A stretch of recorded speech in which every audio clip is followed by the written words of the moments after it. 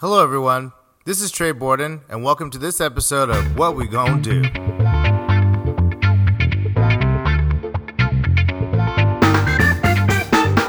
Yeah, we've been dealing with just the most kind of typical, unfortunately. I mean, every situation kind of brings up kind of the same strength of feelings, but we have been dealing with some real tough shit in this country this last week. Just some really graphic and terrible reminders of who we are as a country.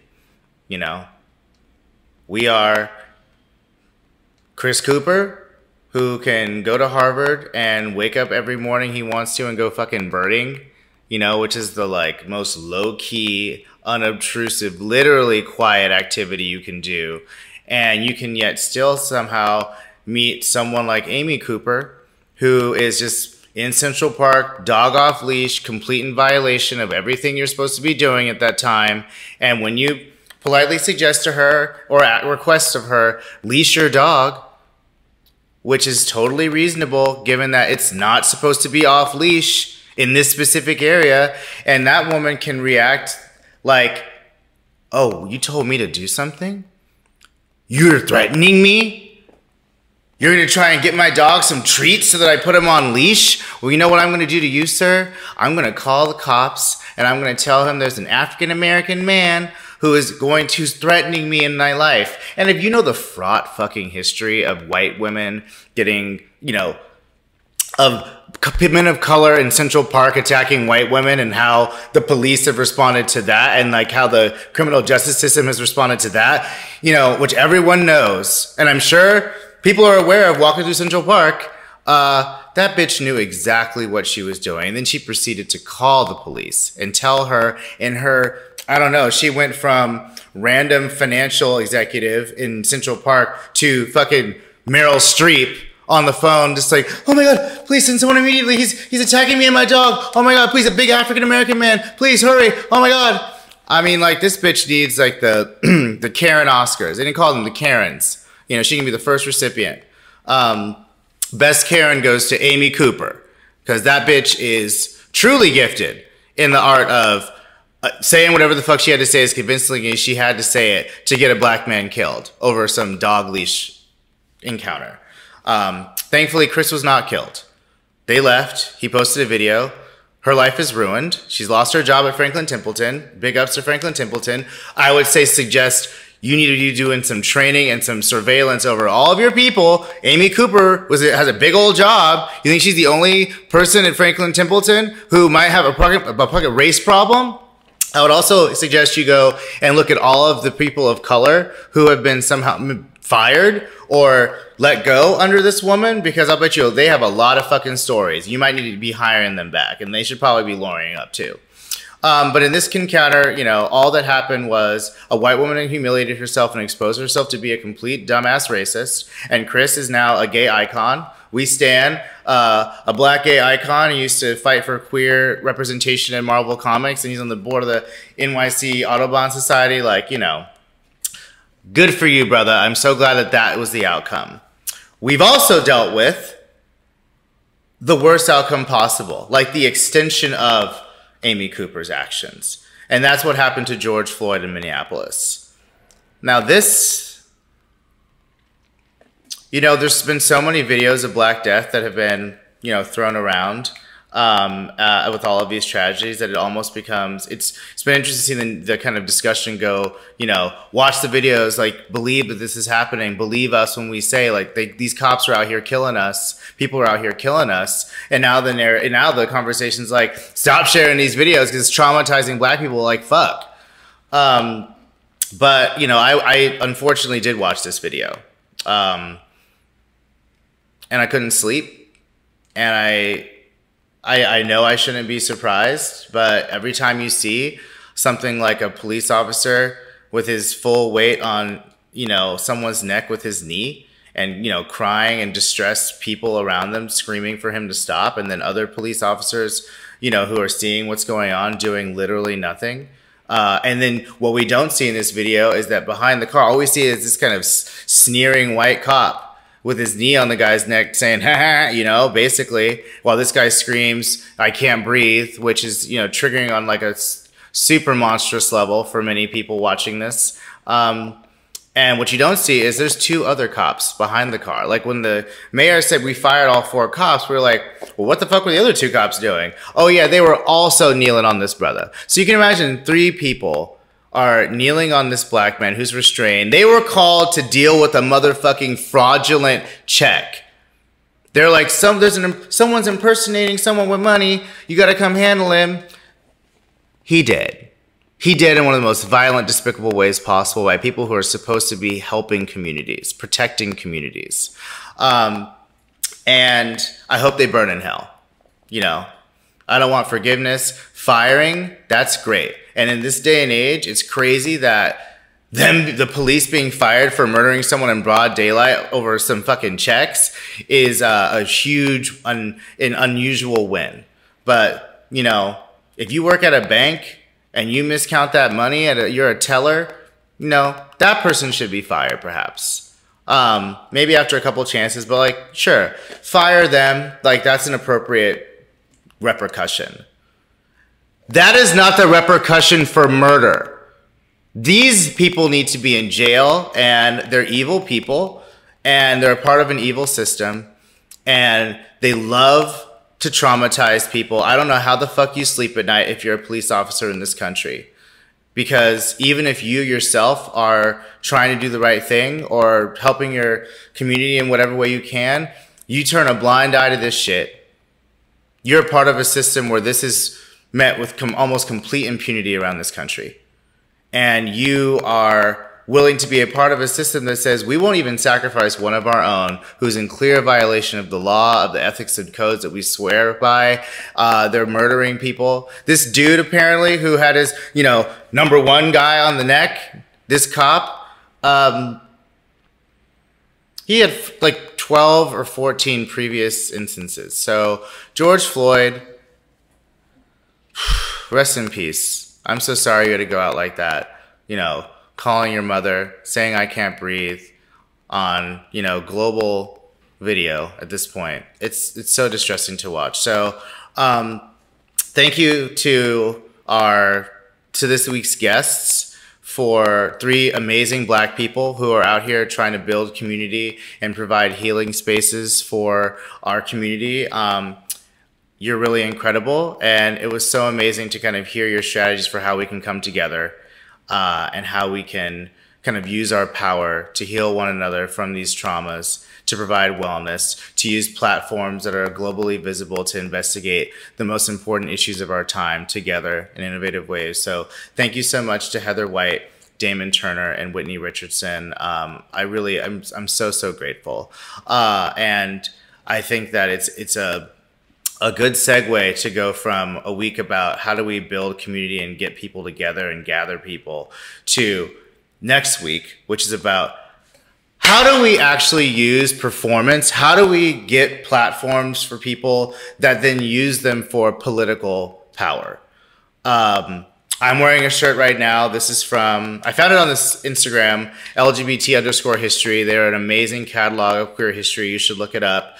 And this is kind of replica of a shirt that I saw that said, if you think faggots are revolting, we are, which is, you know, high camp and humor, but it's also like, we're not here to play. This is from a guy named Chris Johnson who wore it to San Diego Pride 1975. Imagine wearing this shirt in San Diego in 1975. It's hard to imagine half the time wearing this shirt in 2020 in San Diego. I mean, Hillcrest notwithstanding. So anyway, so next week I wanted to feature 3 all queer performance artists, musicians who are using their platforms to call out what's going on in this world, to empower their audiences for how they can use whatever empowerment and kind of agency and platform they possess to demand change and justice in this world, to call out the hypocrisy, the rampant evil and hypocrisy in this country and in this world with their platforms. And so I'm very excited to talk to them First up, we have Tara Lopez, my girl, Sacktown 916. She is the front woman of Rituals of Mine, which is a up and coming, very, very good band. And she's also the founder of Bitch Wave Studios, which is a record label that she uses to kind of support other up and coming artists. She's dope as fuck. And she is a queer Latinx woman. And she is also using her platform to advocate for racial justice, queer justice, sexual justice, and female empowerment. She's also, the creator of some incredible installation pieces. One of them is called This Is What It Feels Like, where, men are encouraged to go into a dark tent, put on some headphones, look in the mirror, and hear what catcalling sounds like, It's a way to kind of build empathy with people that women who you're like, why are they always talking about this catcall thing? It's like, because this is what it fucking feels like, dude. So she's that person. And so I am so impressed with the way she's been able to build a platform to go through an industry that is not friendly or welcoming to women, period. Especially not women who got some shit to say. And are not trying to conform to like the usual standards of like grooming, and wants her people that like her music to go out and do some shit, just fuck some shit up in this world. I'm so excited to talk to her. Next up, we have Tyler Matthew O'Year, who is a queer performance artist, singer, songwriter, and visual artist. So he would love this shirt. A lot of what he does is to kind of investigate and interrogate kind of our queer histories and the many, many, many lost souls that we have who are not here to provide their leadership, their mentorship, their example, their history. And so he will kind of summon them into the present by kind of reperforming their works, many of which are not well known, obviously. And he does it in these very visually astonishing and beautiful ways. He's also a gifted visual artist, and he's a singer-songwriter with an album about to drop. So busy time for him. It's really interesting for some of these people who are performers who have very, very busy on the road, flying around the world lives, and have all of a sudden had to be like, well, in a flash, that is gone. And so talking to him about how, that's affected his practice, how that's affected kind of his, what he's seeing in the world, how he's taking care of himself. I think that these are all extremely important questions, some of which were touched upon this week. And so I'm excited to talk to Tyler and bring that conversation to you. Last but not least is one of my favorite human beings on the planet. One of the most bold and courageous people on the planet. Her name is Queen Amor. She is a trans performance artist and activist. And she uses her body, like her actual presence and her body, to demand that people accept queer and trans bodies, to call out capitalism, to call out religion. She usually will show up in a thong and maybe some sort of bra and religious iconography, dressed like Mary Magdalene with devil horns, with a crucifix and a big ass speaker. And that bitch shakes her ass. She goes to prides, she goes wherever she wants, and she reclaims space and says, you are going to reckon with me today. And it's incredible, like the reaction that she experiences. I mean, runs the gamut to people pulling guns, to people kind of coming out and never feeling like they could be more expressive. Like, she's giving you such an example of authenticity and fearlessness and self-acceptance, radical kind of change advocacy. And she's doing it in a really fun and, extremely subversive, but also fun way. I mean, she said, DC Pride, she's the Pied Piper of girls who are following her, twerking their asses, taking over cop cars, taking over parades, and demanding to be seen and heard and not apologizing. Beyond not apologizing, she's like, and you ain't shit. And I think that it's in times like this where we're dealing with just like the true cost of evil and hypocrisy in our society, it is so important for all of us to do what we can. Gather whatever little platform you have access to, or mobilize the gigantic one that you have built and use it to try and fix something in this world. The likes ain't cutting it. You know, even the money ain't cutting it. If you're using if you're trying to muster a platform for anyone's benefit but the people who are marginalized and who have literally knees to their motherfucking necks, then I don't know what you're doing. And I won't respect it. And so, you know, bridging, gathering, which is like, how do we even get people to connect and form community and want to be around one another and want to help one another and feel solidarity with one another, to the performers, like the people who are out front, who are saying like, look at me, I have something to say, I have space to claim, but I'm going to use that to empower you and to get you to focus on the most marginalized, to focus on what's wrong in this world and think that you have a role in fixing it. You have a responsibility and duty and ability to fix it, I think is really beautiful. So thank you so much, Tara and Tyler and Queen. I can't wait to showcase your conversations next week.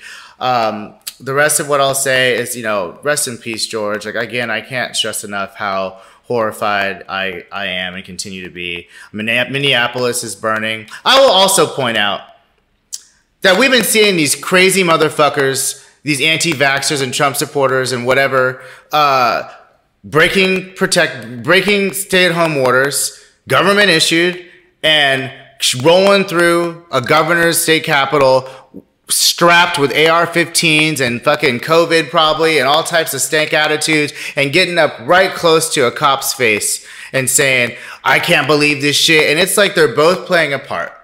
It's like, I'm going to be the completely irrational, potentially violent, armed white person in your face, and you're going to play the stoic cop who is like, not going to touch him, not going to do shit to him. It's like, we know how this goes. You do you, I do me. We both leave. It's all cool.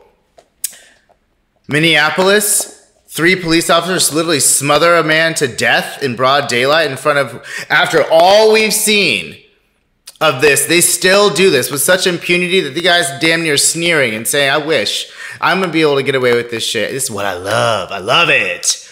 I'm supposed to protect you guys, but this is what I truly love, you know? And then, of course, people are fucking enraged and want justice and show up non-violently to say, stop killing us in the street. You know, one group is doing this with AR-15s over a haircut. The other group is doing this completely unarmed because they know if they showed up with AR-15s, no one would ever see life again. You know, and they're met with World War motherfucking 3 artillery, tear gas, tanks, I'm sure, helicopters. You know, Minneapolis is on fire basically because of the bullshit. And, you know, they shut down the 101, and you would have thought that there was like a massive military undertaking with the amount of helicopters you saw, the surveillance that you saw. I had people texting me from around the country being like, don't leave your apartment downtown, LA's getting crazy. I'm like, well, it's about to get crazy. It needs to get fucking crazy. We are revolting. And I think that like that is the energy that needs to be brought to 2020. Not just from these crazy asses who are so selfish and kind of unthinking that they're going to put people's lives in jeopardy so they can have a fucking haircut and not feel like they have a little bit of oppression. If you feel like that's oppression, try being George Floyd. Try being Chris Cooper. Try being me. And on that note, I would say, check on your people. This has not been an easy week for me. I can't imagine what it's been like for other people who have lost family members and friends to this type of violence, who are triggered beyond belief by these incidences and their prevalence. It's like they went away for a second because literally we were all locked in the house. And the second we even peek outside our door and start to, like, in some places, go outside, it's like shit never changed at all. You know, we didn't have a global pandemic that like grew solidarity between communities and like made us all realize that we were the same, and that poor, black, rich, Chinese, South African, whatever. It's like all of us are in this together, and we got to start like putting the bullshit aside. No, that did not happen. As soon as we got outside, the police started killing us. The white women started, you know, calling the cops on random niggas trying to get them killed over bullshit. And it's really dispiriting. It is. Even when you think that you're doing something productive, like, I'm like, well, what we gonna do? It's like, I don't know. And I wish I did know. And I think that while this has given me some effort, some modicum of comfort, it is hard. And so I would say if you're worried, check on people, because I know that they're struggling. I have been struggling. So with that, I hope to see you next week. And if you're emotionally and kind of mentally able, have a great day.